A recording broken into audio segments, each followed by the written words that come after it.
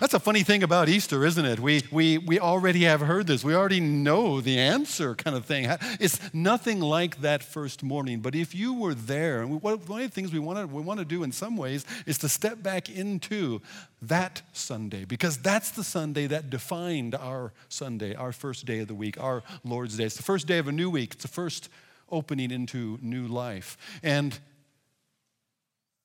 the view of that weekend and what happened there, the view of that terrible Friday and an execution that occurs on a lonely hill is changed when you look at it from a different direction. It's changed when you look at the view from inside the tomb, right? Everything is different if it's from the inside of an empty tomb. We have been in the Gospel of Matthew for a few months now. We started around Christmas time because I've called this series Advent to Easter. Because the story starts in the Gospel of Matthew, as Matthew, at the opening page of the New Testament, is introducing us to who is this Jesus. He's the son of David, the son of Abraham. He's the promised Son of God, the one who would come to be the Christ, to be the Messiah. He's fully qualified. He is the fulfillment of the promises to Abraham and to David and through all the prophets. And as he becomes known, that becomes evident by the things that he says, by the things that he does. And yet, the high point of the Gospel of Matthew is this point. And we come to this Sunday. We come from Advent all the way to Easter. We've gone through the crucifixion. We get to the end of the story. And after this, there's nothing more to write. Matthew basically ends. We've got one more message in this series. That'll be next Sunday. But this is about the end of it because this is what it's all about. This is where we've been going. And you heard the story read, that there are basically two sides to that story. There are the verses that we heard read earlier, and then it goes on a little bit further from there. If you carry on from verse 11, while they were going, so the women were going, they have seen the angel, they've been to the tomb, the angel has told them, don't be afraid, come and see, go and tell. And as they go and tell, they meet the risen Savior himself. And as they are then running on with his words echoing in their ear, do not be afraid, because he is risen, we've nothing to fear. Then as they go, the guards also go. The guards, some of them returned to the city, and while they were going, behold, some of the guard, it says in verse 11, went into the city and told the chief priests all that had taken place. So there were two sets of witnesses that morning. There were two people telling this amazing story. And when they had assembled with the elders and taken counsel, they came up with a plan. They gave a sufficient sum of money to the soldiers and said, tell people, his disciples came by night and stole him away while we were sleeping. Now, I don't know what kind of legs that story has. It still goes on. Well, what happened here? How do you answer this? What went on? What is the end of the story? Well, the disciples came and stole away the body. Well, how did they do that? Wasn't there a seal? Wasn't there a guard? The guards fell asleep. Oh, so how do they know? You see, the story doesn't really have legs, but that was the story. It's the best that they had on short notice. If it comes to the governor's ears and he kind of sees his way through this, we will satisfy him and keep you out of trouble. So they took the money and did as they were directed, and this story has been spread among Israel even to this day. So the story goes on. What was it? Was this a glorious miracle or a miserable myth? Is it a story that the disciples concocted and tried to salvage some hope, a myth that they were willing to die for? Or is this actually just as God has said? I want us to return to that story, and as we do, as we were reading through it, I'm going to read this section again. We're in Matthew 28, and if you're using one of the church Bibles, because I want you to follow along, and I want you to see these key points as we come to them. If you're using the church Bible, you'll find us on page 835. But I want you to follow along in Matthew 28, especially as I read again from verse 4. And there's one of the things that I look for when I'm reading the scripture. What is it telling me? What do I need to know from here? How do I need to respond? Sometimes there's just solid truth. This is from God, and I need to know it. Sometimes because of that, there's something that I can do, something that I'm invited into, something that I'm told to do or to not do. What is my response? What is it? And so one of the things I look for is, especially when there are commands, when there are commands, when there's a verb form that says, this is something you must go and do, I pay attention to that. And there are 3 of those. There are 3 commands in this short passage that I want to return our attention to. We're going to pick it up in verse 4. Back to those guards again. You see, what's happened here is an angel has appeared. Now, the women are coming to the tomb, and it's very early in the morning. It's probably still a little dark. The sun's not fully up yet. And it's a scary thing to come to a graveyard when it's not quite light. Graveyards are kind of creepy places anyway, aren't they? There's something about death there. It's a depressing place, it seems like, especially if you're in some ways superstitious, okay? Maybe you're afraid of spirits, and the spiritual realm can be a little, we don't know what to do with that. So they come to a tomb. It's early in the morning, it's not quite, and yet all of a sudden the ground begins to shake, and this is not one of those deep below the surface earthquakes. There's just a little rumbling, a little bit of jelly feeling on the surface. No. This is at the surface quake that is cracking the bedrock, and it's shaking things loose. And it shakes so hard that the stone rolls back from the tomb. At the same time, there's this blinding appearance, almost like a bolt of lightning. Now, what happened? Has a bolt of lightning actually struck the tomb? Crash! And there's this angel there. He's obviously a heavenly being. I expect he's probably a little taller than average, a little bigger than most. And he's obviously more than merely human. This is an angelic being. And the guards recognize that. And they have been given the unfortunate assignment of trying to guard the tomb of the Son of God. And whatever you do, keep him in there. Those were the marching orders. Good luck with that. And these guards were fully awake, and at this spectacular supernatural appearance, they crumble, they faint, they fall down as dead. For fear of him, the angel, the guards trembled and became like dead men. Verse 5, but the angel said to the women, do not be afraid, for I know that you seek Jesus who was crucified. He is not here, for he is risen, just as he said. Come, see the place where he lay. Then go quickly and tell his disciples that he is risen from the dead. Did you catch those 3 commands? There are 3 specific things that they are told to do. And I think those 3 specific things, from one of 2 directions, fit us this morning. Those three commands, those 3 words of instruction are this. Don't be afraid. Come and see. Go and tell. Now, for all of us here, it may be that you're a follower of Jesus. And these were followers of Jesus. So I want to start there first, and then I want to come back around what if you're not. But first, these 3 commands. For you who are gathered this morning, you came to Easter. You come to church regularly, perhaps, but especially Easter, you're going to be here. Why? Because this is the Sunday that makes every Sunday. This is the Lord's day. Jesus is risen from the dead. And so here we are. And what would God say to us? First of all, he would say, don't be afraid. Well, why would I be afraid? Put yourself back into that morning. This is an angel of God. And God might not be happy. I mean, look what humanity has just done to his Son. And heaven shows up in response. An angel can wipe out an army. That's happened in the Bible before. These guards don't stand a chance, and neither does anybody else who might be in his path. But the guards fall down in fear. They faint, they collapse. But the angel quickly tells the women, do not be afraid. You don't have to fear God's power, God's anger, God's judgment, because all of that has fallen on Jesus instead of falling upon you. You who believe in Jesus, he took God's wrath, judgment, anger for you.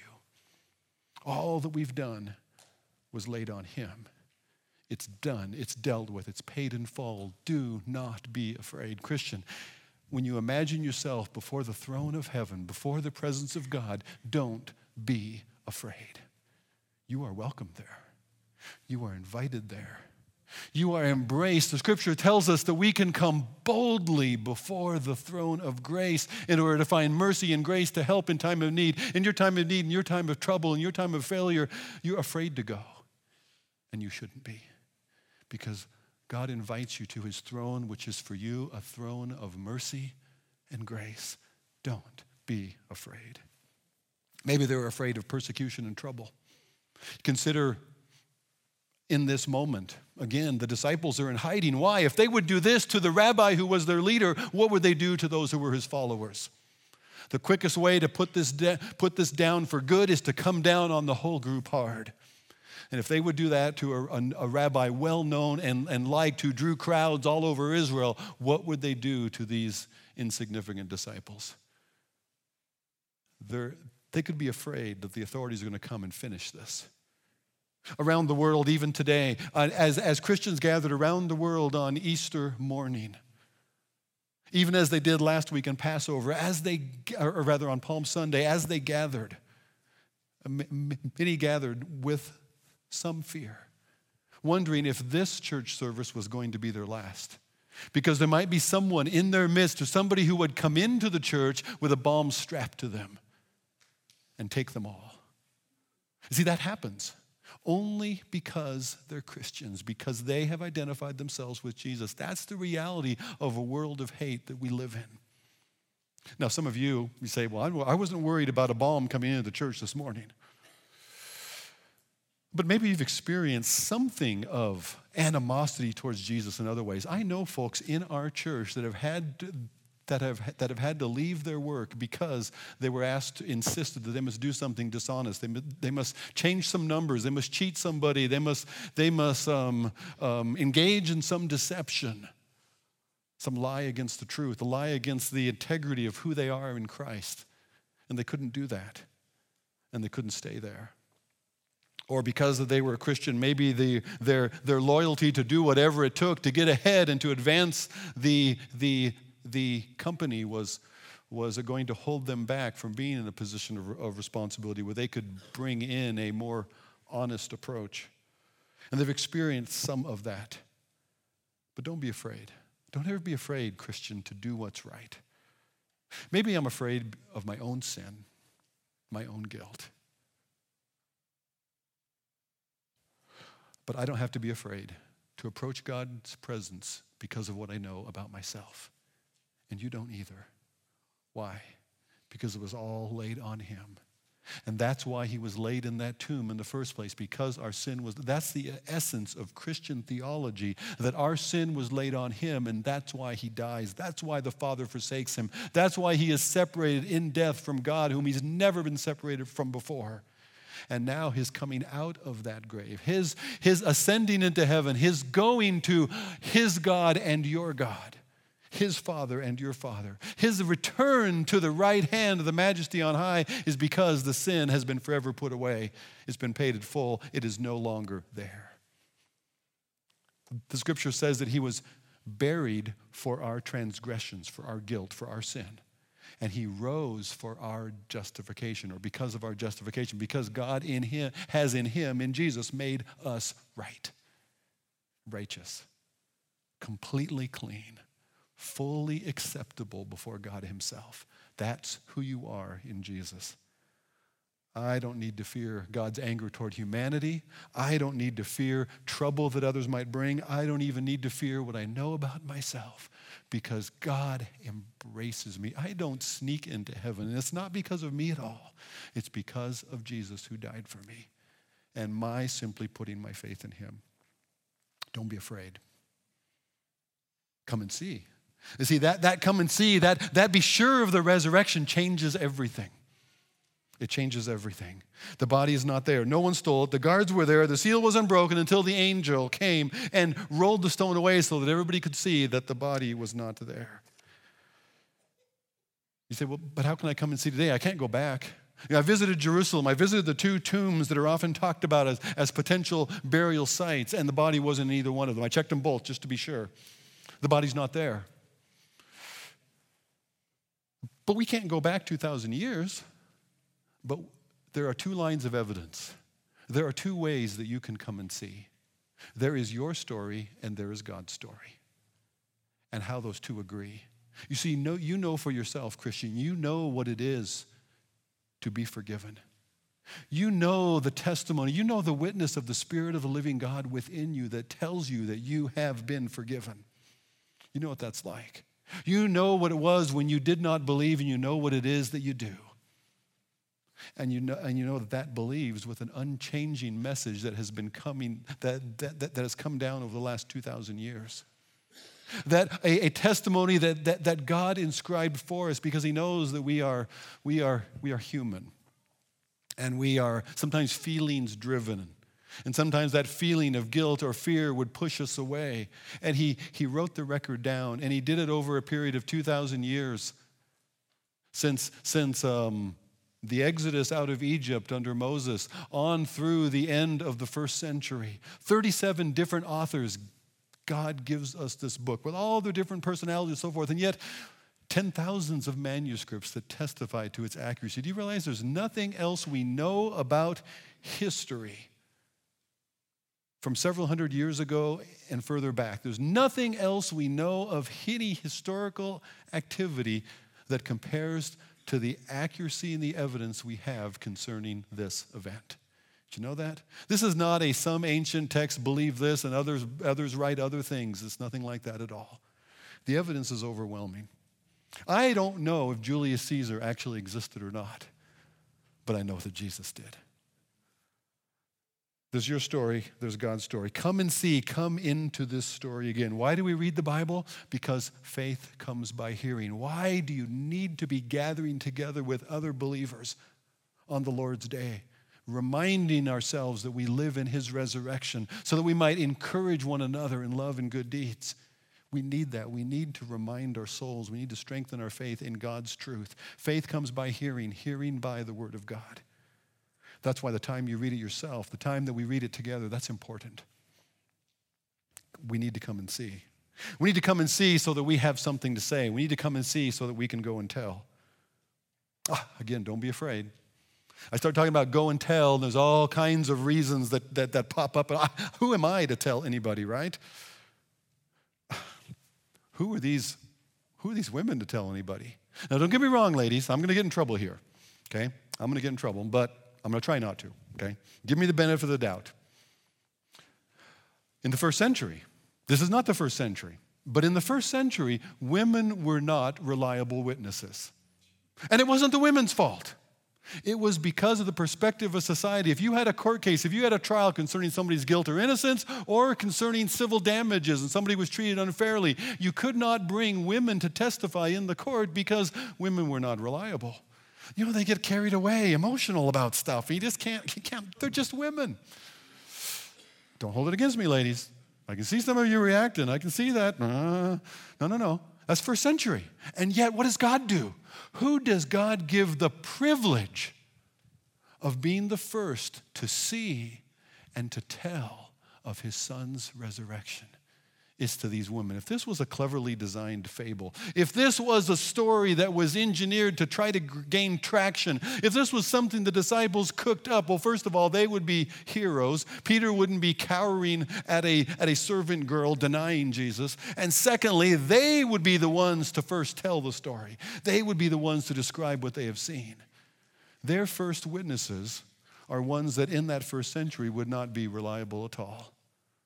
But God uses those because God is not trying to argue a case and prove a point. God will use the least of these. God will use often least likely people. How is it that I get to stand up here and talk to you about Jesus? It's not in me. God will use you. You're the one to go and tell. There are people around you that only you could tell. You say, well, how do I get started? What do I do? Well, start a little more comfortable. There are some very nice people right here. Tell them. Tell somebody before you go, did you know Jesus is risen? I know they probably already did, but still, it's good that they hear it. Talk to the people who ought to be talking about Jesus. Tell them first, okay? And then you find yourself talking to people, pretty soon you'll be talking to everybody. Okay, you're gonna be back to work tomorrow. Maybe you're gonna be back at school, and somebody's gonna ask you, what'd you do this weekend? Well, I don't know about you, but I had a busy weekend. Saturday was full. Just one of the bits of home stuff I did on Saturday was I put in a exhaust duct in our kitchen. So now we have an exhaust fan above the range in the kitchen again. That's a good thing, isn't it, ladies? Yeah, now I got you back again. See, okay, good. Did you know how much trouble it is to put an exhaust fan and duct in? I thought this was going to be easy. No, there is a stud right in the middle of where this rectangular exhaust thingy is supposed to go. This isn't going to be easy at all. And then, do you know, exhaust fans need power. And there isn't power there. I had but you know, if somebody asked me that tomorrow, when I stop in the coffee shop, somebody asked me, hey, how was your weekend? I'm not going to tell them about my exhaust fan. That is not going to be my story. Maybe it's going to be something like this. Maybe when they ask you, how was your weekend? What did you do this weekend? Oh, man, I went to church. And man, the pastor, his message, it was awesome. Man, it was great. Say that. Okay, you'll laugh. Yeah, all right, okay. Well, you say, you know, the pastor, you know, he tries. But listen, this time around, it was just, there were 3 quick points. It was that because Jesus is risen, that we are told by heaven's own authority, we are told to not be afraid, to come and see, know that this is true, and then go and tell. Man, it reminded me what Easter's all about. Say that. You see, you're going to get asked, what'd you do this weekend? Don't be afraid. Tell them. That's what I did this weekend. And it was there. And however it goes from there. The angel's words, don't be afraid. These are our marching orders. Don't be afraid. Come and see. Be, sir. Spend time. Read more. Dig in a little bit. But with what you know, you are witnesses. What you know, go and tell. Now, what if you're here this morning and you say, well, I'm not a follower of Jesus. I'm here, I'm curious. What is this Easter thing all about? My friend invited me. I said, I'll come. It's Easter. You know, there'll be extra people there. It won't be too big of a deal. All right, I'll come. Been nagging me for weeks. Good for you. They're going and telling. See, they're doing just what they're supposed to do. Give them a break. But what am I supposed to do? Well, the same 3 apply. Don't be afraid. Don't be afraid of caricatures of belief, of what you understand, of what it means to be a Christian, what other people have told you about those weird Christians and the crazy things that they do believe. Don't be afraid. Don't be afraid of your own unworthiness. Don't be afraid, well, that might be okay for you, but you don't know where I've been. You don't know what I've done. You don't know what's in my background. Don't be afraid.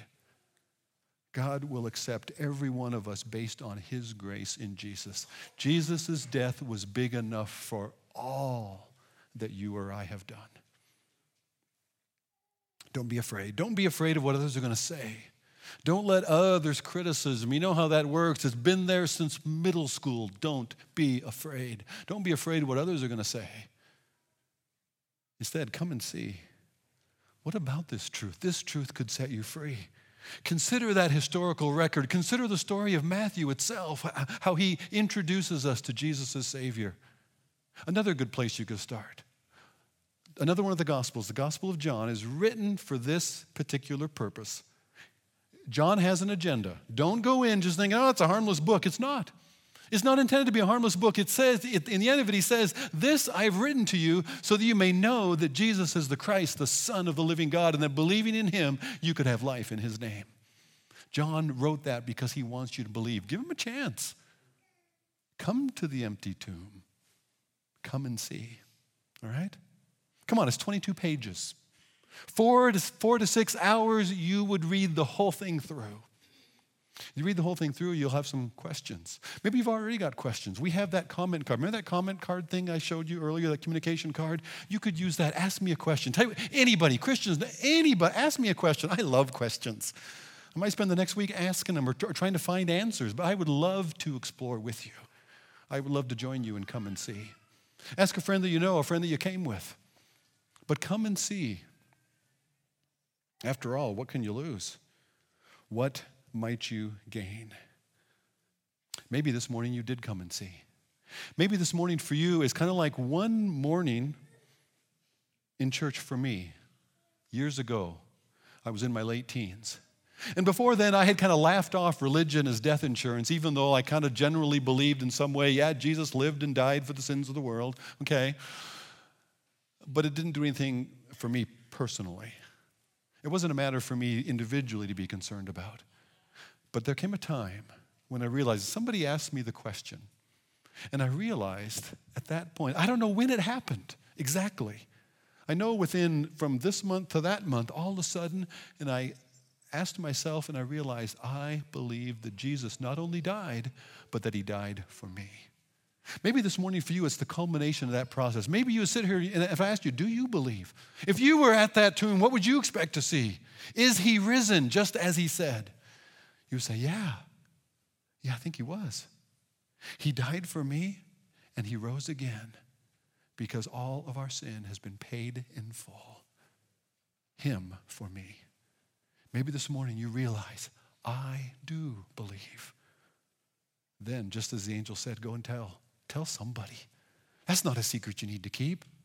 That's not something you need to keep hidden away. No, go and tell somebody that you've got a friend who would love to hear. You've got somebody who's been praying for you who would love to hear that you believe in Jesus. Tell me before, I would love to rejoice with you.